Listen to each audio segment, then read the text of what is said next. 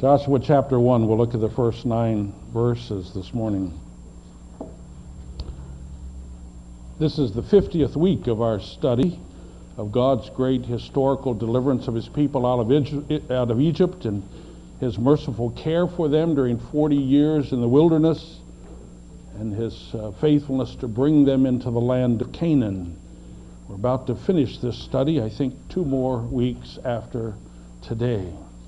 Today we turn our attention to Joshua, whom God commissioned to complete this task. And we want to read some of that commission of Joshua in the first 9 verses of this book. Follow as I read.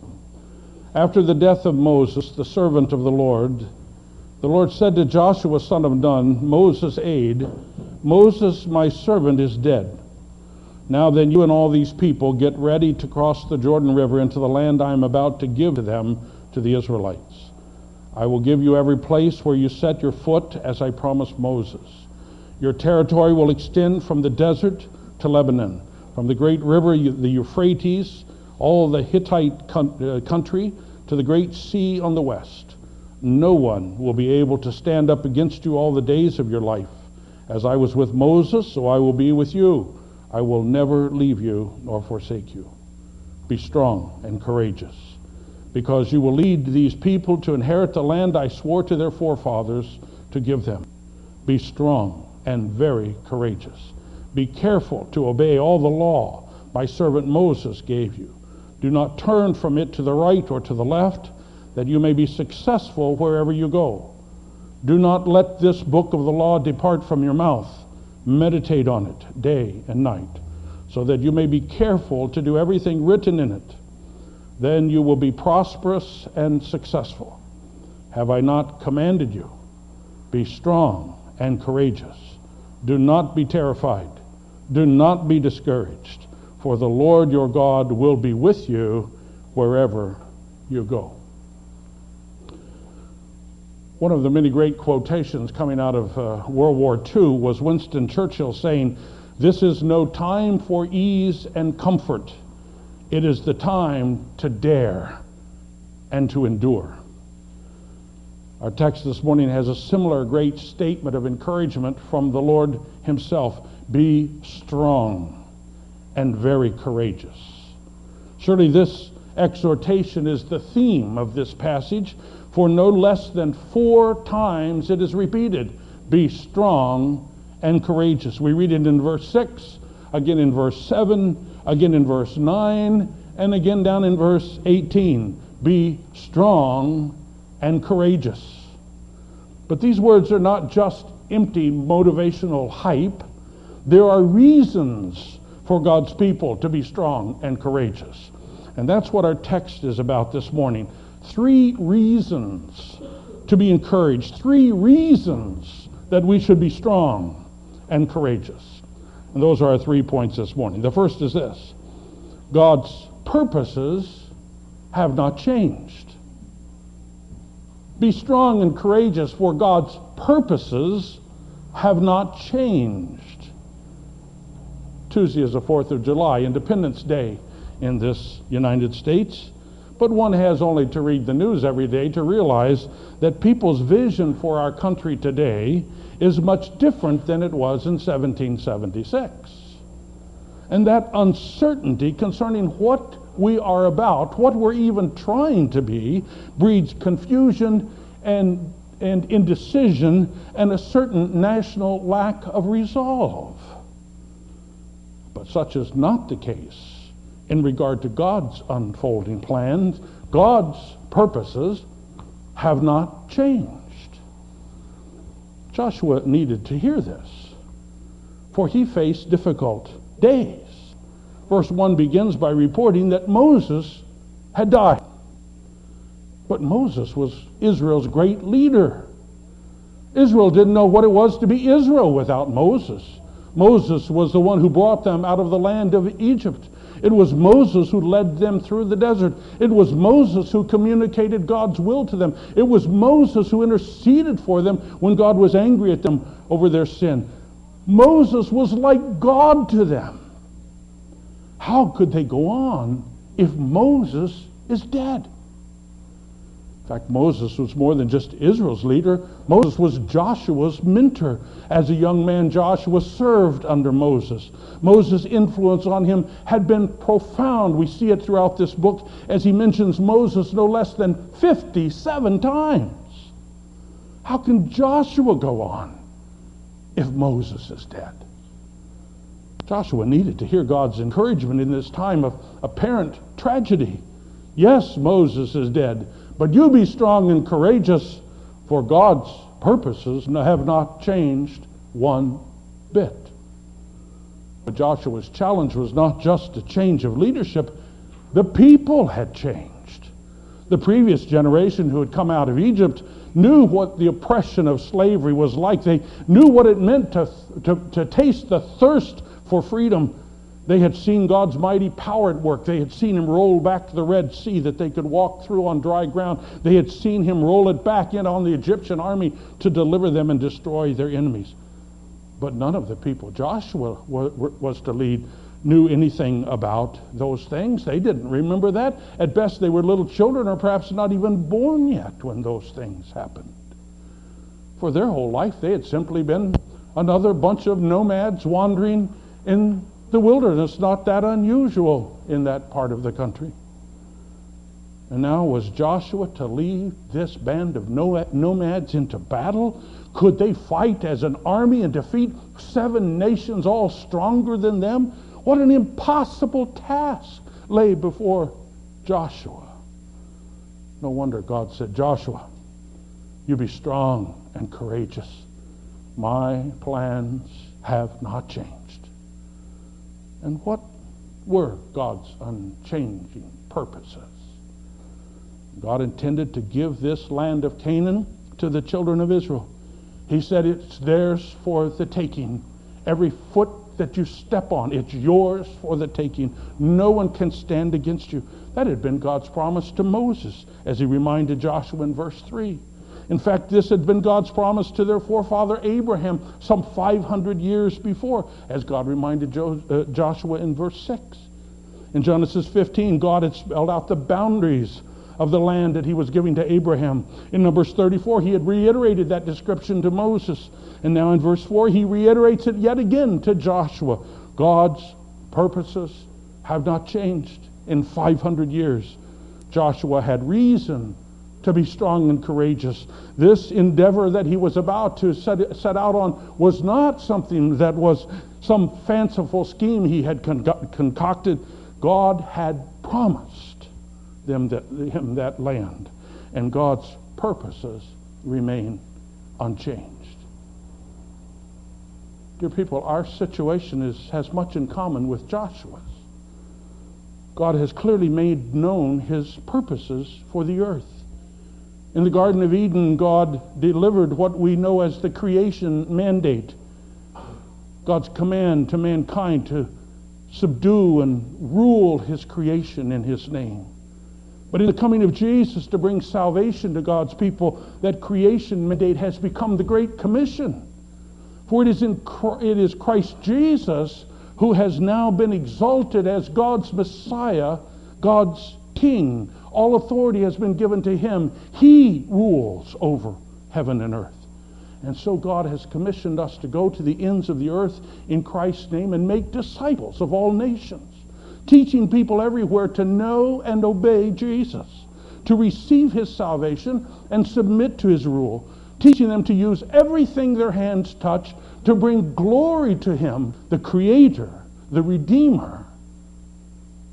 But as in Joshua's day, many of the people who understood God's purposes most clearly are now gone. And many great leaders who have pursued these purposes with a passion are now dead. And here we stand. A generation accustomed to just living like everyone else. It's been so long since God revealed his purposes. The job is so far from being finished, it seems beyond hope. And what do we know about it anyway? And who is competent to lead?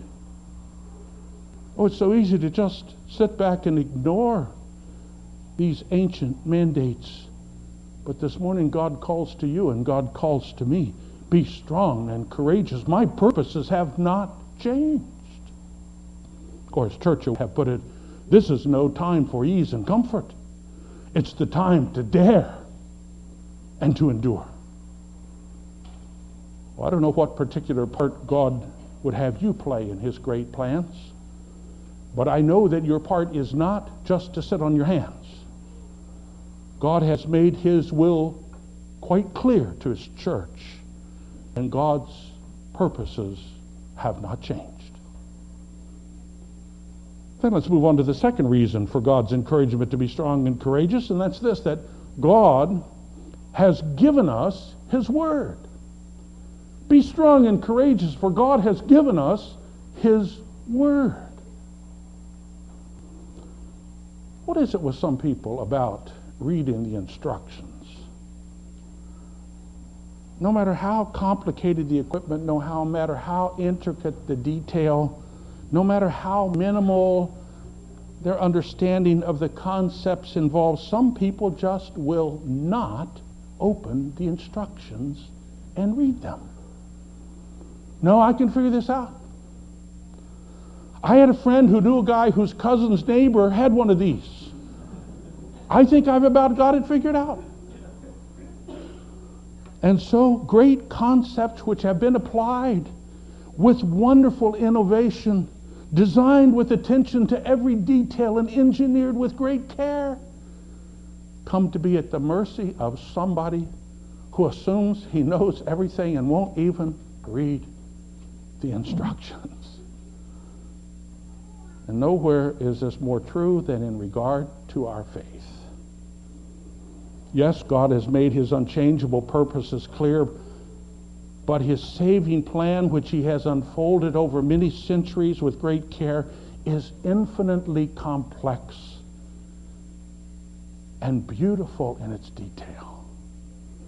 So how could anyone just assume that they know all God's will without even reading the instructions? And folks, that's what the book of the law is. It's the book of the Torah, which means instruction. God didn't just generally make his purposes known. God has given us his word so that we will know his will in detail. That's what we read in verse 7 and 8. Be strong and very courageous. Be careful to obey all the law my servant Moses gave you. Do not turn from it to the right or to the left, that you may be successful wherever you go. Do not let this book of the law depart from your mouth.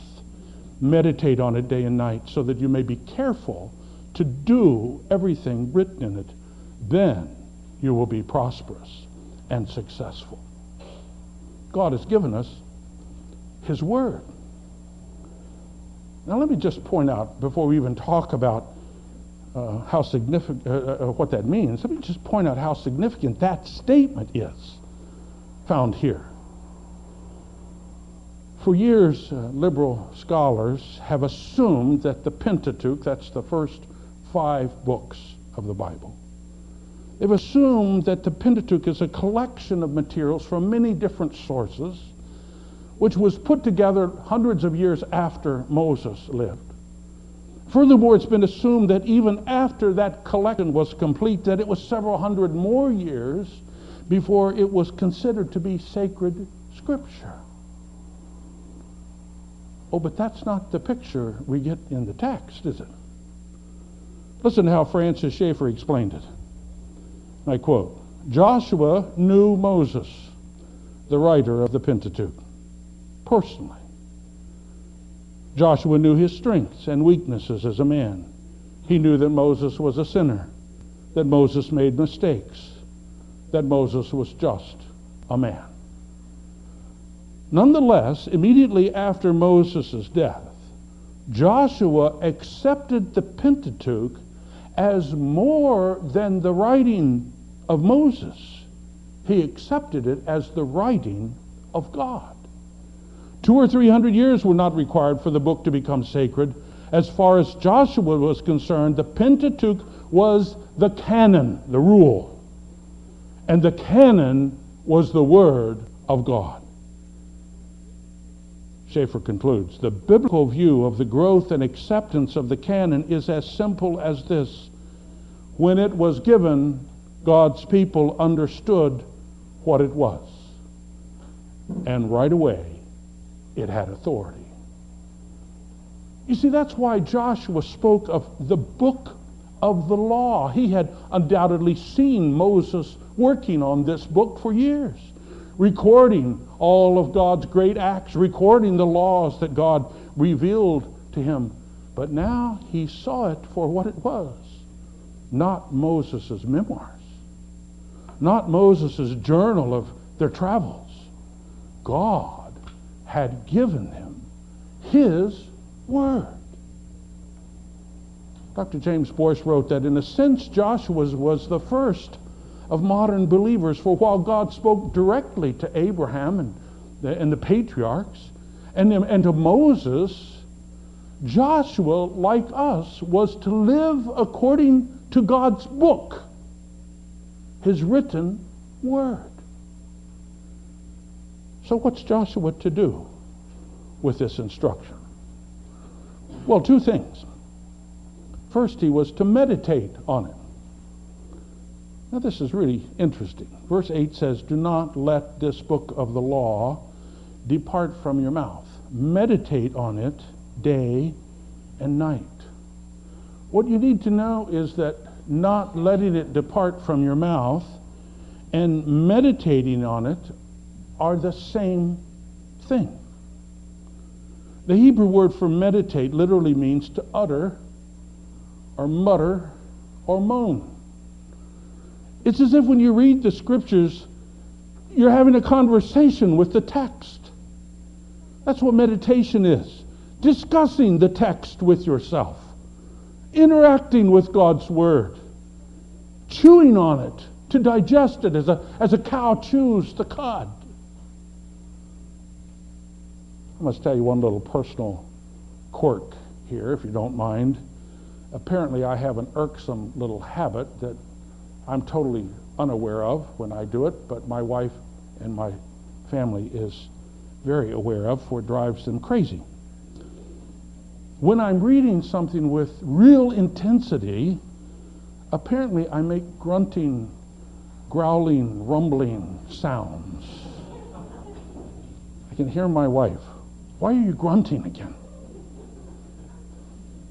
So can you imagine my delight when in my study this week I read that from the word meditate we get the words grunting, growling, and moaning. Yes! Well, folks, such intense interaction with God's Word that engages all your faculties is exactly what God has called us to do. That's the instruction in the promise of Psalm 1. Blessed is the man, happy is the man who does not walk in the counsel of the wicked, or stand in the way of sinners, or sit in the seat of the mockers. But his delight is in the law of the Lord, and in his law he meditates day and night. That man will be like a tree planted by streams of water, which yields its fruit in its season, his leaf does not wither, and whatever he does prospers. I ask you this morning, is this the pattern of your life? Do you find ways to take in God's Word so that you can chew on it all day long? Or is your mental clock time filled with the mindless drivel of your radio or your television? We're so concerned about our food, for we have come to believe that we are what we eat. Well, what are you feeding your mind and your heart? For that's what really determines what you are.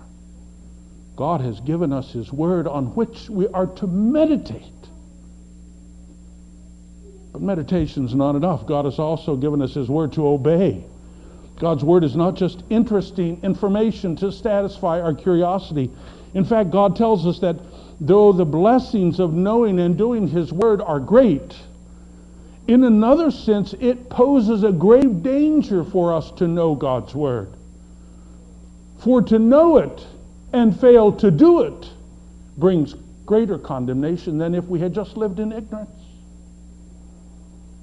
When the Bible speaks of Judgment Day, when it describes how we will give an account to God, it never talks about how much we knew or what we believed. It always talks about being held accountable for what we did with it. And this is where we begin the section. God did not just give us some general idea of His purposes and leave us to our own creative imagination to figure out how to work it out. God has given us rather detailed instruction in His Word. Now, the Bible is difficult to understand. Trust me, it's hard. Some of it's quite easy, but some of it is impossible. And that's why we need to chew on it and meditate on it. And that's why we need to study it in community with other believers. And that's why God has given us teachers. But Bible study is not entertainment for the Christian. We study in order that we might obey. This morning I call you to be strong and courageous in giving attention to God's Word. Surely we are without excuse if we neglect this instruction. Think how difficult it was for Joshua to obey this. There was probably only one copy of the scrolls of the book of the law. And yet Joshua was to learn what was in it and to fill his mind with it and to do it and to make sure it got taught to the people. But for us, God's Word is readily available.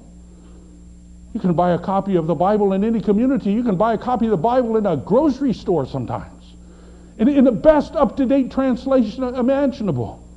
Indeed, you can get the Bible on cassette tape. You can get the Bible on CDs. You can download the Bible on MP3 files and carry it with you to listen to it any time.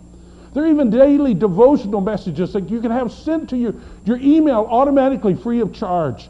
If you aren't learning and thinking about it and hearing God's Word and learning to obey it, it's only because you don't care.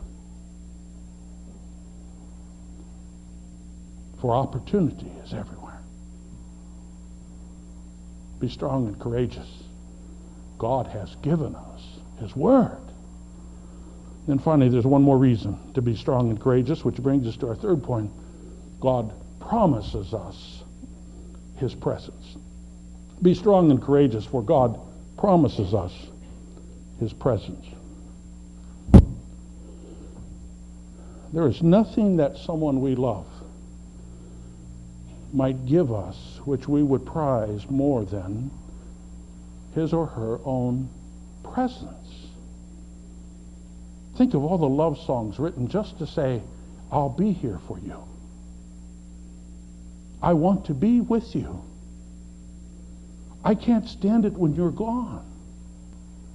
I want you by my side. To love someone is to be with them, to be there for them, to never abandon them. And here God promises us His own presence. That's what God says to Joshua here in verse 5. As I was with Moses, so I will be with you.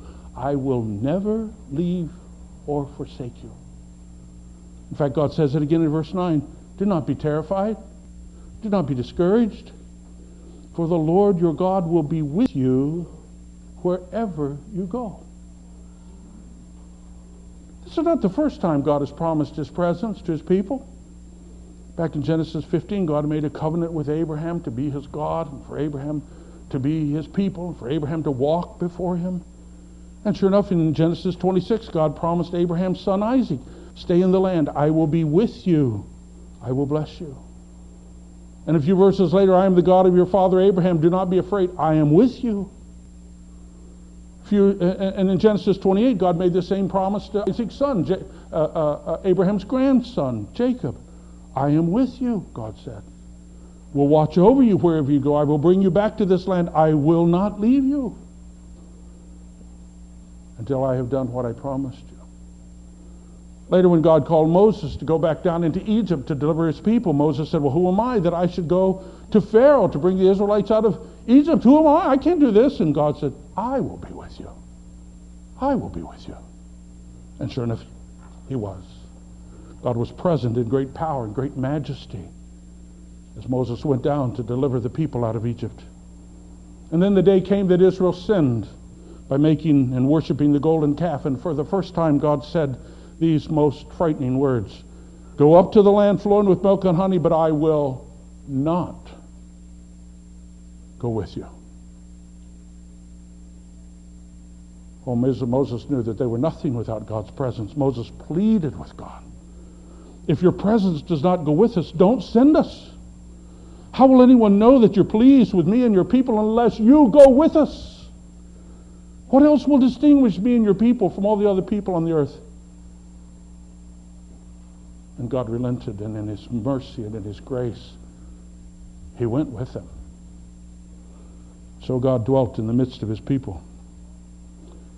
And then toward the end of the book of Deuteronomy, in Deuteronomy 31, at the end of Moses' life, he passed this promise on to Joshua. Be strong and courageous, Joshua. The Lord himself goes before you. He will be with you. He will never leave you or forsake you. Do not be afraid. Do not be discouraged. And then here in Joshua 1, the Lord reiterates the same promise himself. I will never leave you nor forsake you. Throughout the scriptures, God promised his presence to his people. In fact, Hebrews 13 quotes this very passage. I will never leave you nor forsake you. But folks, the Old Testament saints, though totally dependent upon God's presence with them, never dreamed of the fullness and the intimacy with which God would come to dwell with his people beginning on the day of Pentecost. Jesus describes it in John 14. I will ask the Father, and he will give you another counselor to be with you forever, the Spirit of truth. You know him, for he lives with you and will be in you. I will not leave you as orphans. I will come to you. Indeed, Jesus' last words before he ascended into heaven were, lo, I am with you always, even to the end of the age. Jesus' presence by means of his Spirit was so important to the success of God's people that Jesus told his disciples, don't leave Jerusalem. Don't go out with the gospel until the Spirit comes to dwell with you. And sure enough, on the day of Pentecost, God poured out his Spirit on his church.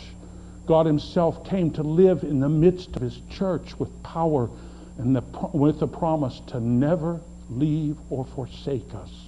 God has promised his presence and fulfilled that promise by sending his Spirit. Oh, child of God, this morning it may seem that God is far off, that he has forgotten you. That is not the case. He has promised again and again through the ages, I will never leave you nor forsake you. So now in your hour of darkness and despair, don't doubt God's word. You may not see him, but he sees you.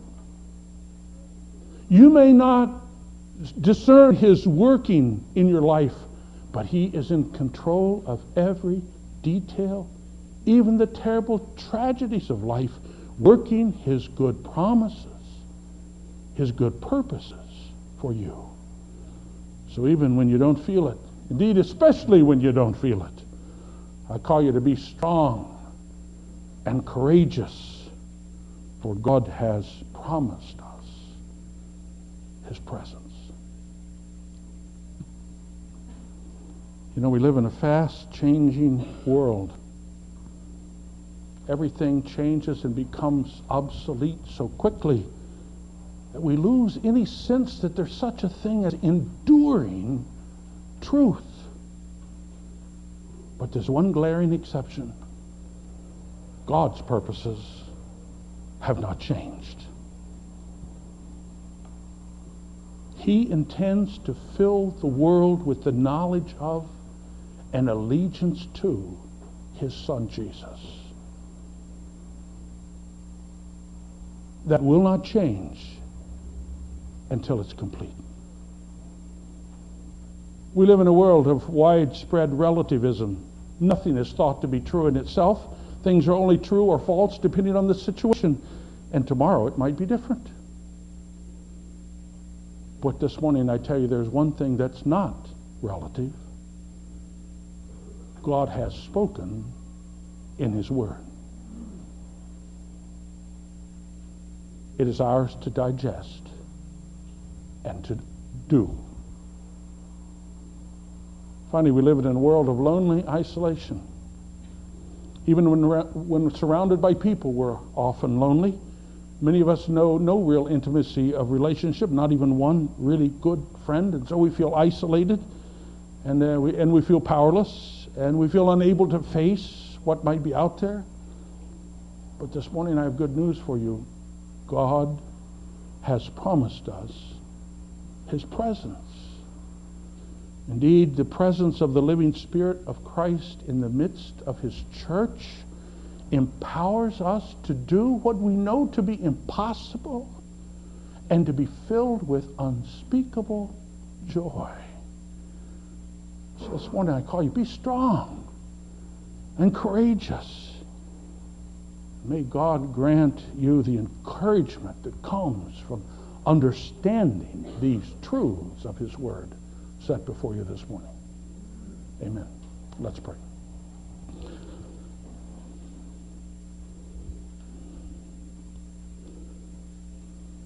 Oh Lord, it's good to hear how you dealt with Joshua as he stood, probably feeling quite alone, facing insurmountable challenge with people that he had very little reason to have confidence in. So Lord, whatever our situation, it's probably not that frightening.